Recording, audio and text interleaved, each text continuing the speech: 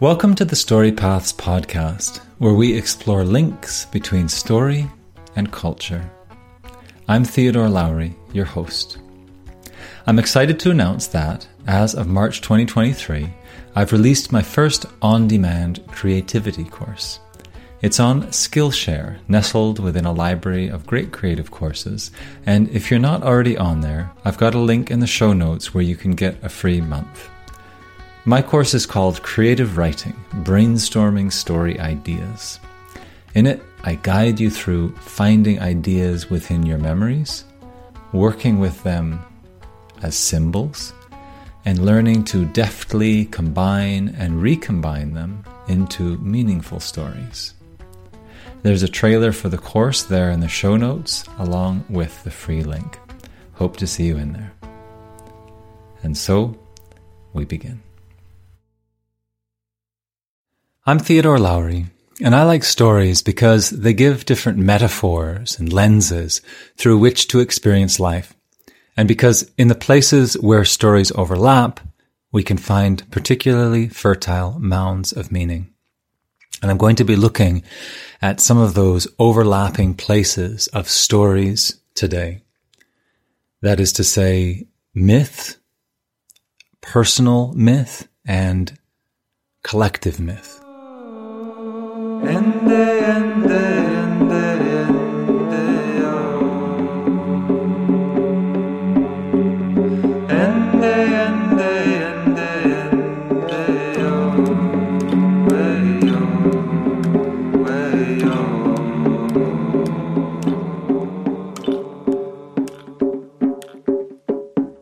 I'm going to be looking at two influential thinkers in the field of story who are very different from each other. One is Joseph Campbell and the other is Joanna Macy. So Joseph Campbell, as many of you may know, was a mythologist. He's best known for the hero's journey or the monomyth, something that's shown up in Star Wars and in many films. It's a multi-stage story that he says is found in all the world's mythological systems. So he says that he extracted the stages of the hero's journey from studying thousands of different myths and seeing the commonality of the different myths. So I'm going to be describing those stages in brief and then getting into them more later on in a way that you may have not heard before, even if you're familiar with the stages. So Joanna Macy, she is contemporary. She is an environmental activist, an author, a scholar of Buddhism, of general systems theory, and of deep ecology. So she speaks about myth as well, but she speaks especially about the story of our times, or rather three possible stories that we have the choice to live into. These three are business as usual, the great unraveling, and the great turning. Again, I'll describe these in brief before we get into things. What's important now to note is that where Joseph Campbell describes a lone hero's quest in this hero's journey, Joanna Macy describes a collective story. So in this episode, I'm going to consider how the hero's journey and these three stories that Joanna Macy talks about can be mapped onto each other, especially moving toward the great turning. So allow me to explain. Joanna Macy talks about these three stories, business as usual, great unraveling, and great turning. And the business as usual, this is let's go on as we're doing. And as we're doing means industrial civilization, wars over resources, extractive economies, thinking that the economy can grow forever, a kind of materialism in the sense of denigration of traditional beliefs, indigenous teachings, wisdom traditions, seeing all beings as insentient and basically exploiting the world in order to gain more individually and on a corporate level in terms of corporations, and just going on with that as if that linear path is going to at some point lead to all things good. The other story that she talks about is the great unraveling. And I probably don't need to say much about this. You can just look on the news. Coral reefs dying, rainforests dying, social systems breaking down, people losing faith in traditional religions, and on and on. Granted, the news is particularly biased towards stories that are fear-invoking. And there are other things going on in the world, but it's true. There is a lot unraveling right now.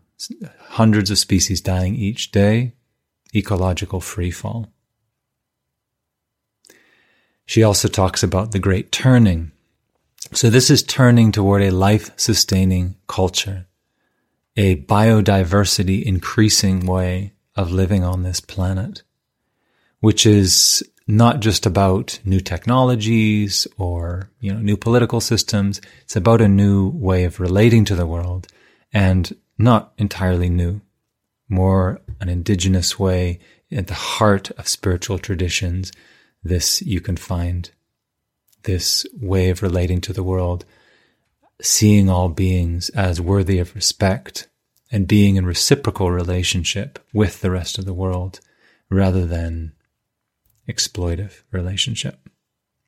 So those are the three Joanna Macy: business as usual, the great unraveling, and the great turning.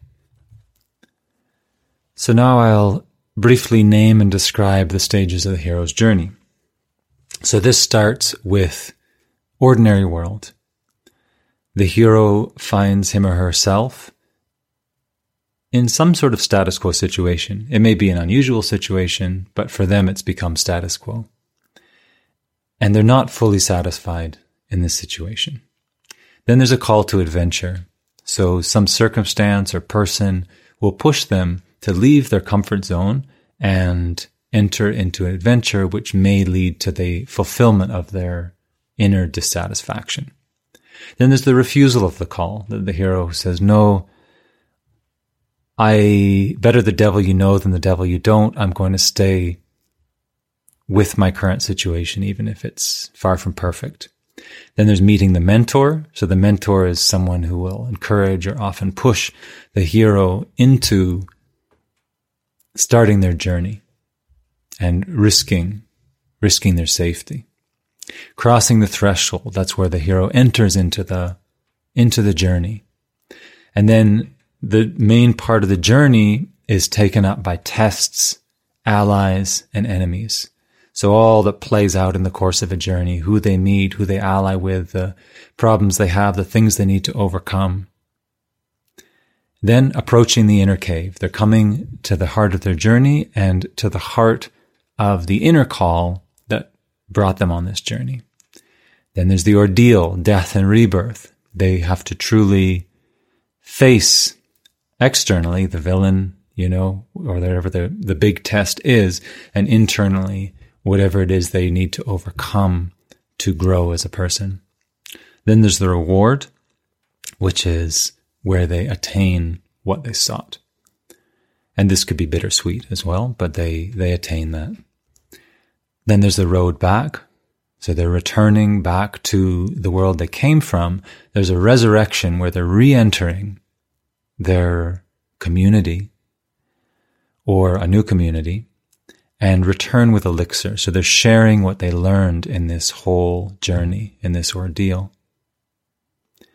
Now, it should be said that Joseph Campbell's work is very influential, it's seminal, it's very helpful, but it's not perfect. One thing, like Sharon Blackie, a mythologist of Celtic myths, has pointed out in particular, is a very male-centered myth. It's not so much the heroine's journey, it's the hero's journey. And it's very individualistic. It's the hero has to go out and prove, usually himself, and attain a goal and then come back to the world. It's been pointed out this is, in many ways, a kind of adolescent male myth, attaining selfhood, attaining self-direction, coming to be an adult. And it's also been pointed out, and something I've noticed, that Joseph Campbell, in some cases, makes similarities that aren't quite there. He wanted to see this myth in all cultures and mythologies. And so he might have bent things around a bit to make that myth happen. And he might not have had a full understanding of all the world's mythologies, and how they all tell this monomyth. Fair enough. But I think he made some very good points. This isn't to throw out Joseph Campbell. It's a good thing, but he was a man of his times. He didn't have a full understanding of the world myth. Who does? So it's not a perfect map. But it's definitely a powerful story, and certainly we do see this story in a lot of myths. Now, I'd like to take this hero's journey, this classic hero's story, and match it with, especially leading toward the great turning of Joanna Macy. So what if, instead of the hero, going to save the princess or whatever, what if the real goal of this story is actually to attain the great turning, to attain a life-sustaining civilization or culture on this earth? And that it's not just a hero doing it, it's not one person saving the day for everybody, but that this is something that actually each of us are faced with, and there is an individual component of what we're being called to. It's going to be individual for each of us, and it's something that we're all being called to. So this is my proposition, and I'm going to go through these stages of the hero's journey one by one and talk about how we might consider these in light of Joanna Macy's teachings and in light of a collective hero's journey toward attaining a life-sustaining culture on this planet. All right.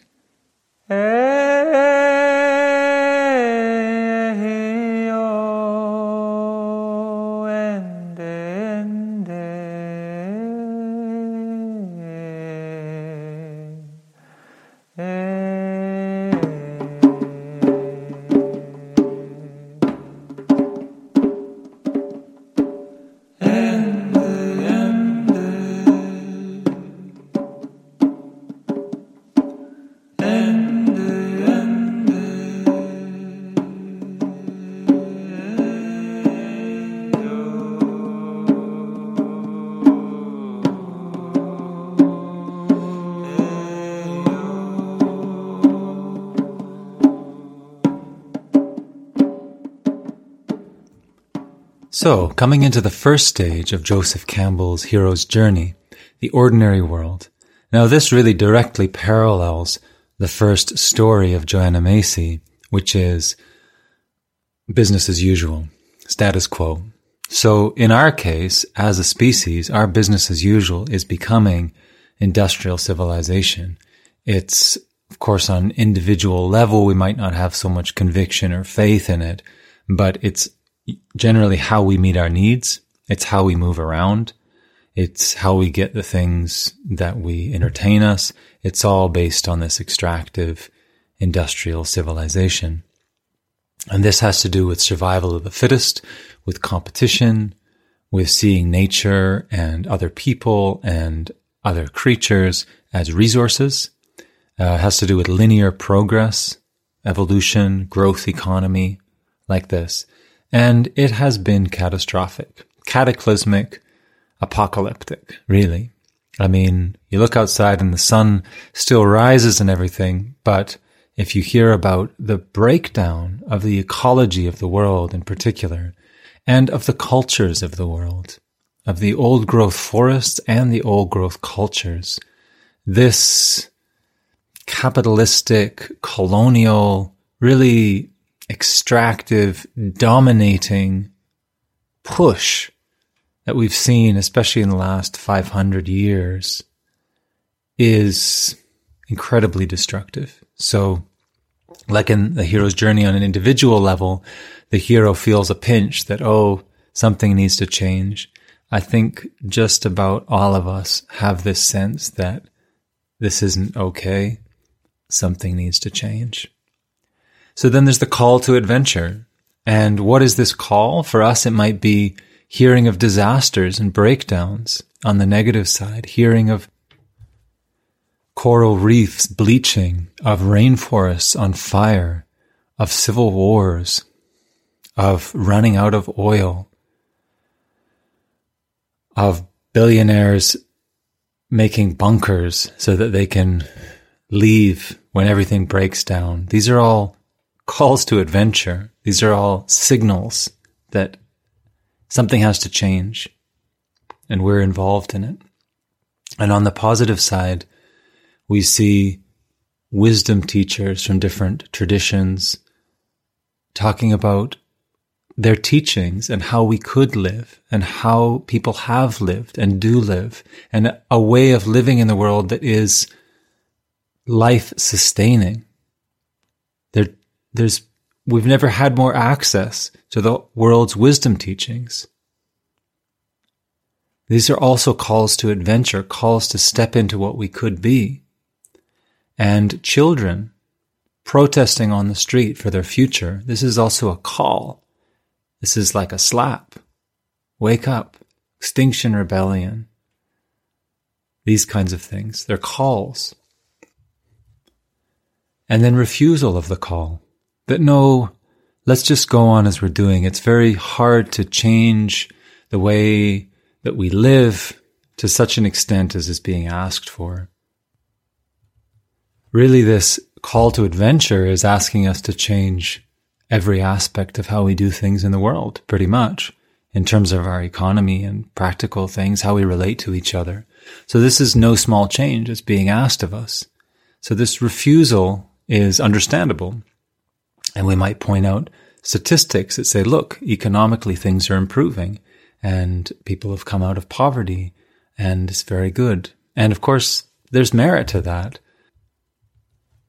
And hopefully we don't lose that all over the world. But there can be an ignoring of the fact that all our economic growth and our technology and our communication has been at the expense of ecology, which is the foundation for all of it. And if ecology fails, it all fails. So we're looking in a superficial way at improvements and not seeing that what it all depends on is breaking down. And also this refusal of the call is understandable because we've come to depend on this system. We're no longer, for the most part, at least in first world country, I'm speaking this from Canada, mostly we're not self-sufficient villages. We have become dependent on the grocery store, on the bank account, on the digital currency, on the internet for speaking to people. So our needs and our wants are caught up in this industrial civilization. So there's a kind of conflation of these two things that, if we change everything, if we, leave the way we're doing things, this exploitive way, then won't have the things we need.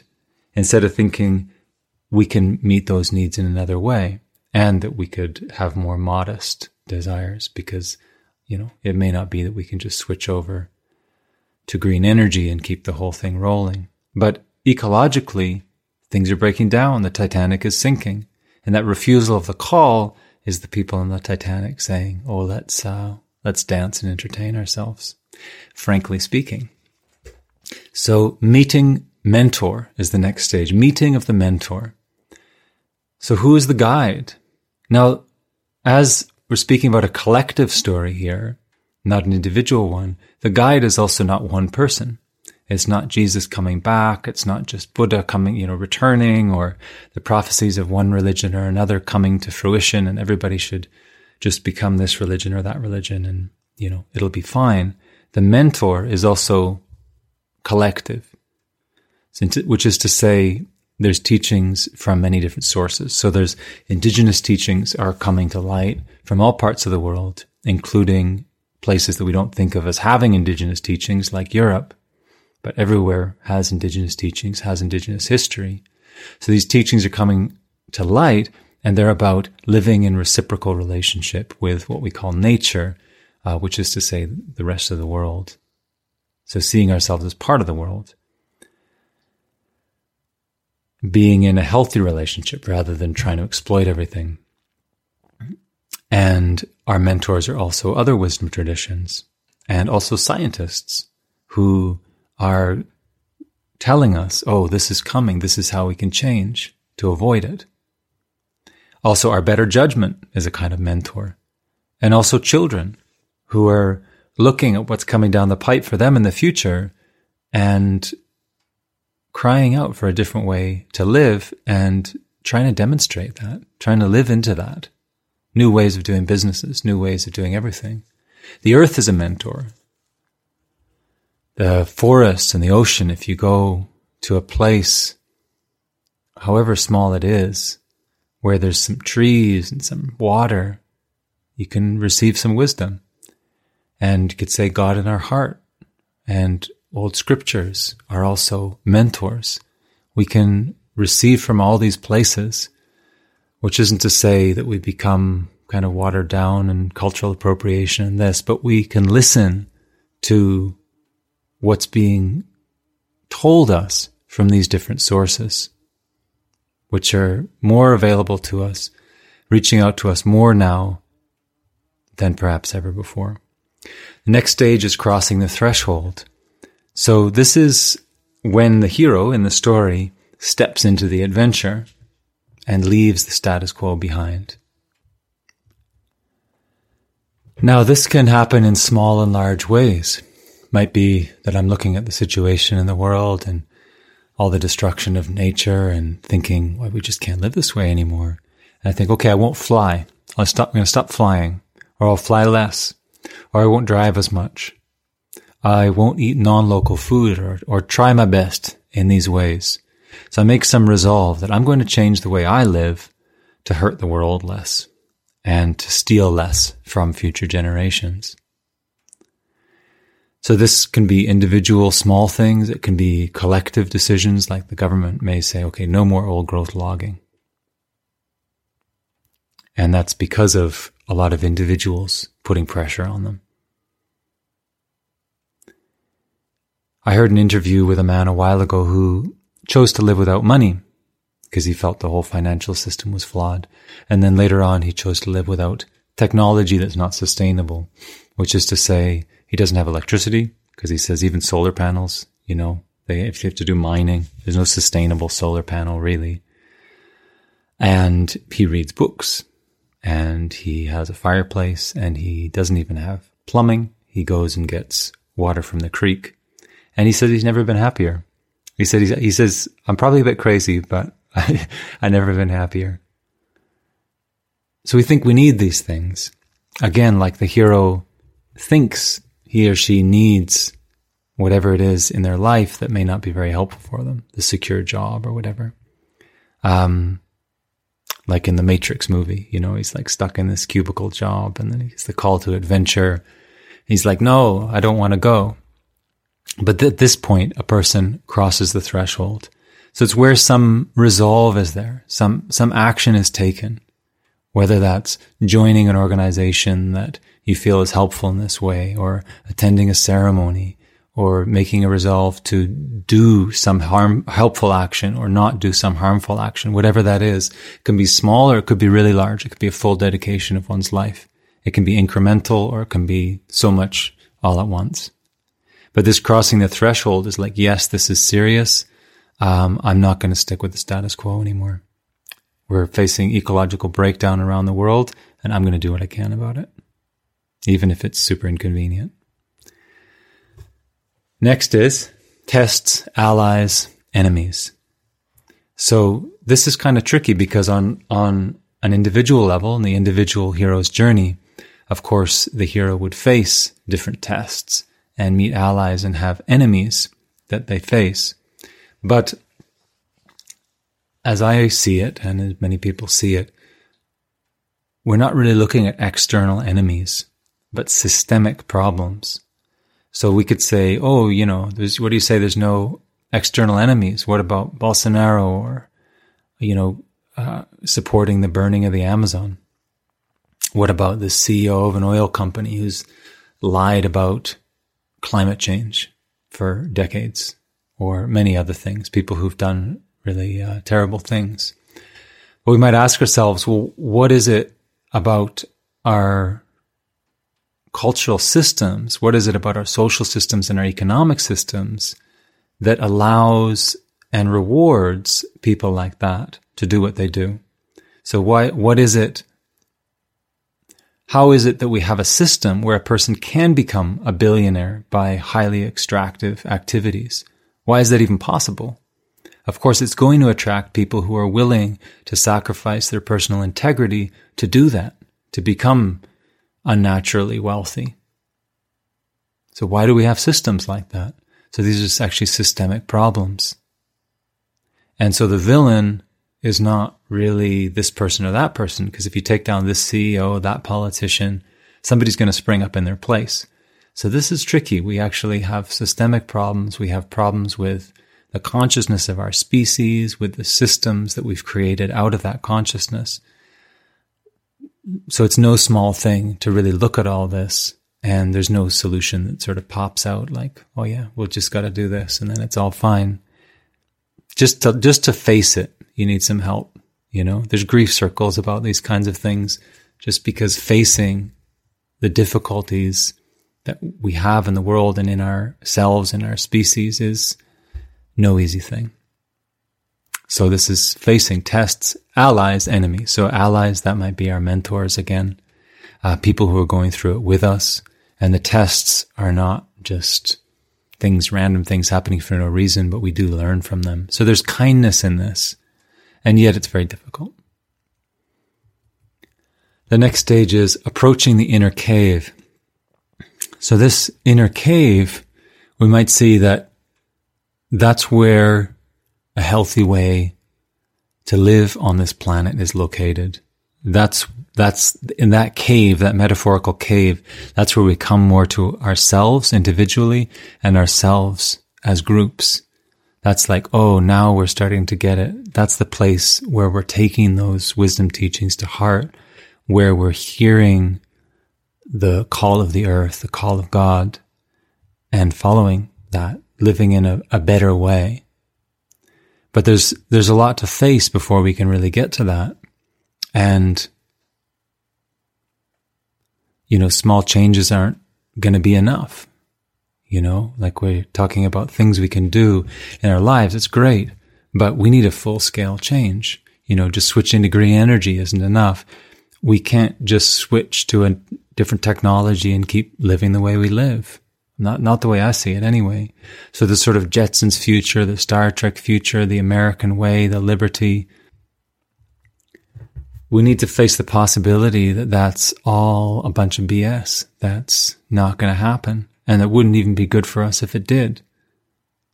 The ultimate technology, convenience, overcome death, any entertainment at any time. Maybe all of that just needs to be let go of. And we need to look death in the face, our own individual death and our cultural death, and come to terms with that. This is initiation as individuals. This is initiation as a species, that we may not continue, that we may find no way to continue, certainly the civilization or even as a species, that this is possible. And yeah, again, this is something to be done with help, to face this, to be done with help. It's no joke. The next stage is ordeal, death and rebirth. So this is where the hero faces the greatest ordeal of the story. They're tested. Everything they've come to bring to this stage is tested. Everything they've learned is tested. And, in the myth, this is one part of the story, but we may be tested in many different ways day after day. And we may be already going through those tests, and some of us may have gone through some tests and others have yet to go through them. Some of us may have faced death of our descent of civilization and death of ourselves more than others, so we can help each other. But this ordeal, there's a lot to face at this point in history. There's facing colonial history that, many of us are living on land that was stolen by our ancestors, myself included. So facing this colonial history, recently Kamloops, which is just near where I live, they found the unmarked graves of more than 200 Indigenous children who died in a boarding school where the priests and others were meant to be taking care of them, but they're actually kidnapped from their homes and taken there, and many of them died of abuse. So this is colonial history. This is part of, here I am in Canada, what we say, this is the Canadian nation. We have this sort of friendly international reputation, but this happened in Canada, up until relatively recently. Like more recently than you would like to think. And, the United States and South America is full-on violent history. And here we are, not personally responsible for those things. Most of them happened before we were born, but they're still happening and we're still responsible for them.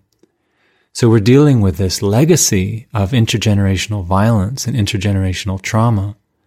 And, it's not just those who are on the traumatized side, we would say, like the colonists and the colonized. It's not just the colonized who have trauma. We all have trauma. We have generations of trauma coming to the surface, asking to be dealt with. So this is ordeal. This is death and rebirth on an individual and a collective level. We're seeing that our individual trauma is so much connected with collective trauma. I heard it said by a lady who's doing some wonderful work in jails with traumatized people in jails and helping with healing in those situations.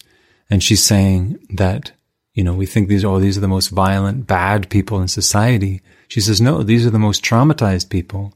And their trauma is indicative of the trauma of society as a whole. Why are these people in jail? Because they grew up with abusive parents, because they had to turn to drugs, selling drugs at an early age, and many other things. Why? Because of what they were born into, not because they're intrinsically bad people at all. And she says there's a few people that really are dangerous to have in society. They seem to be not possible to rehabilitate, but most people are just deeply hurt by the world they were born into. And it comes out as violence or theft or, drug dealing or whatever. So these are things we're facing.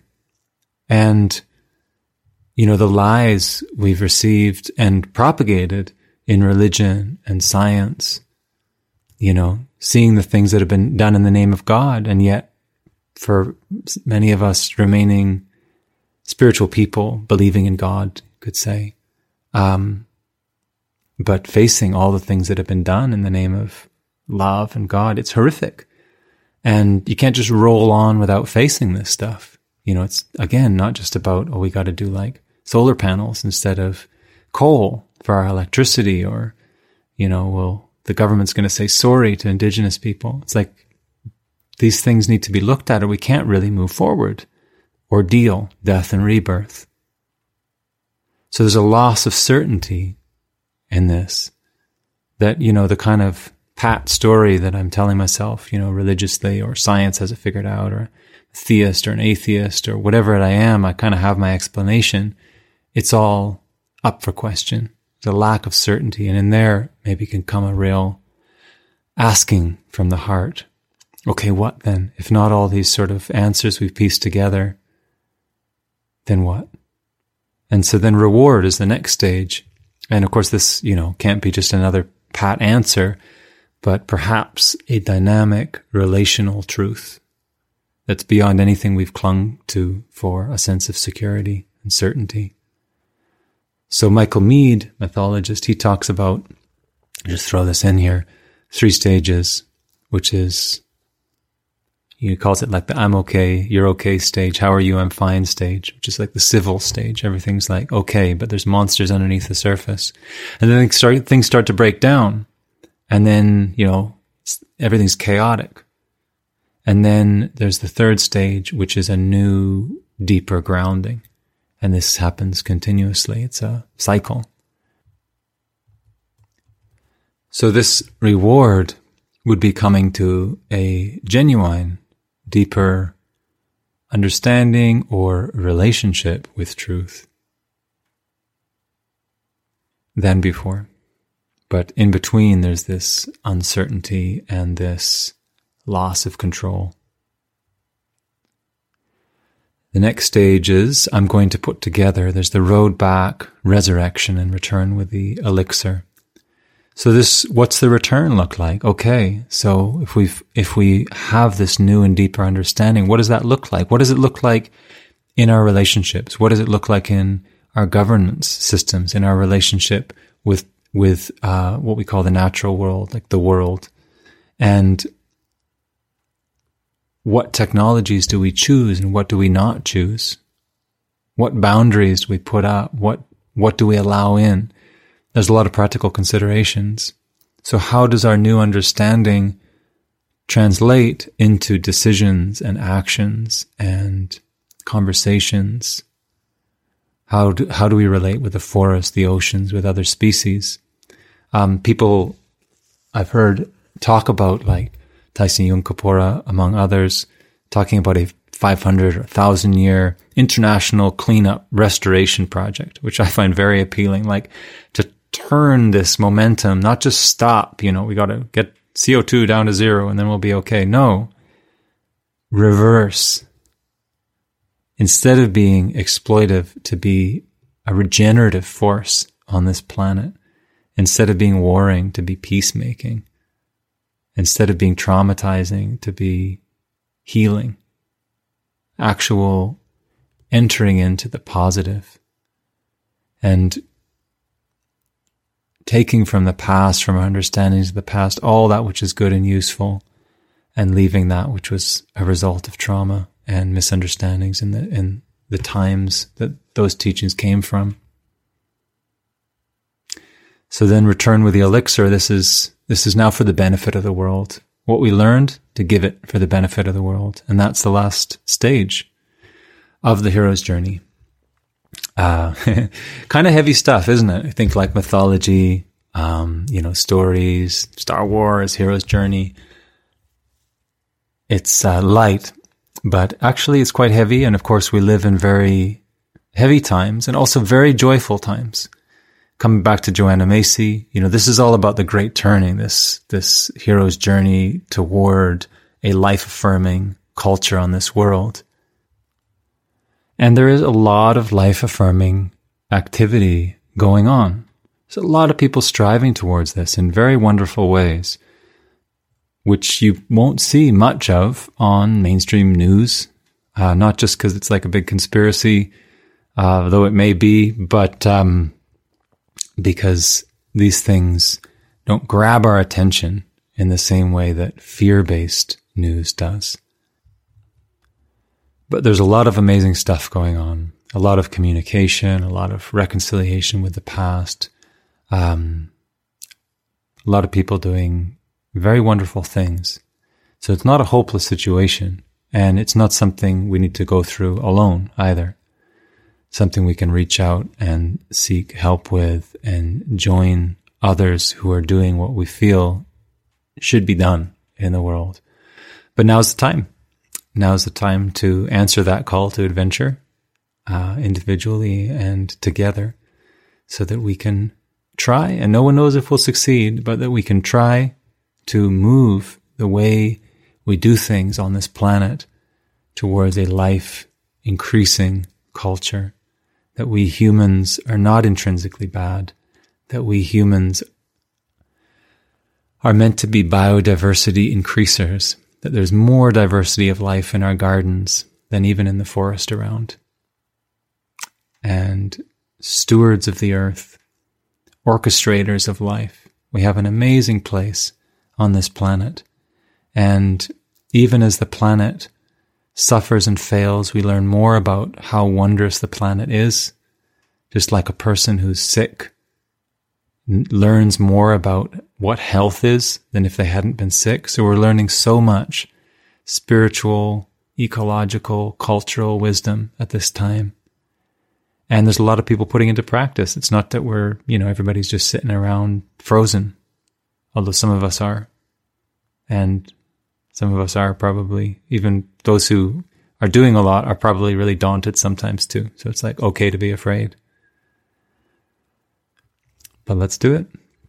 let's try. It's like, as I see it, this is the quest. This is the quest of our times. This is saving the world.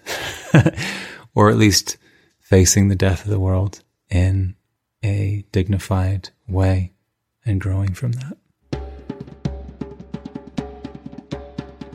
Thanks for listening to the Story Paths podcast. If you liked it, feel free to leave a review and share it with your friends.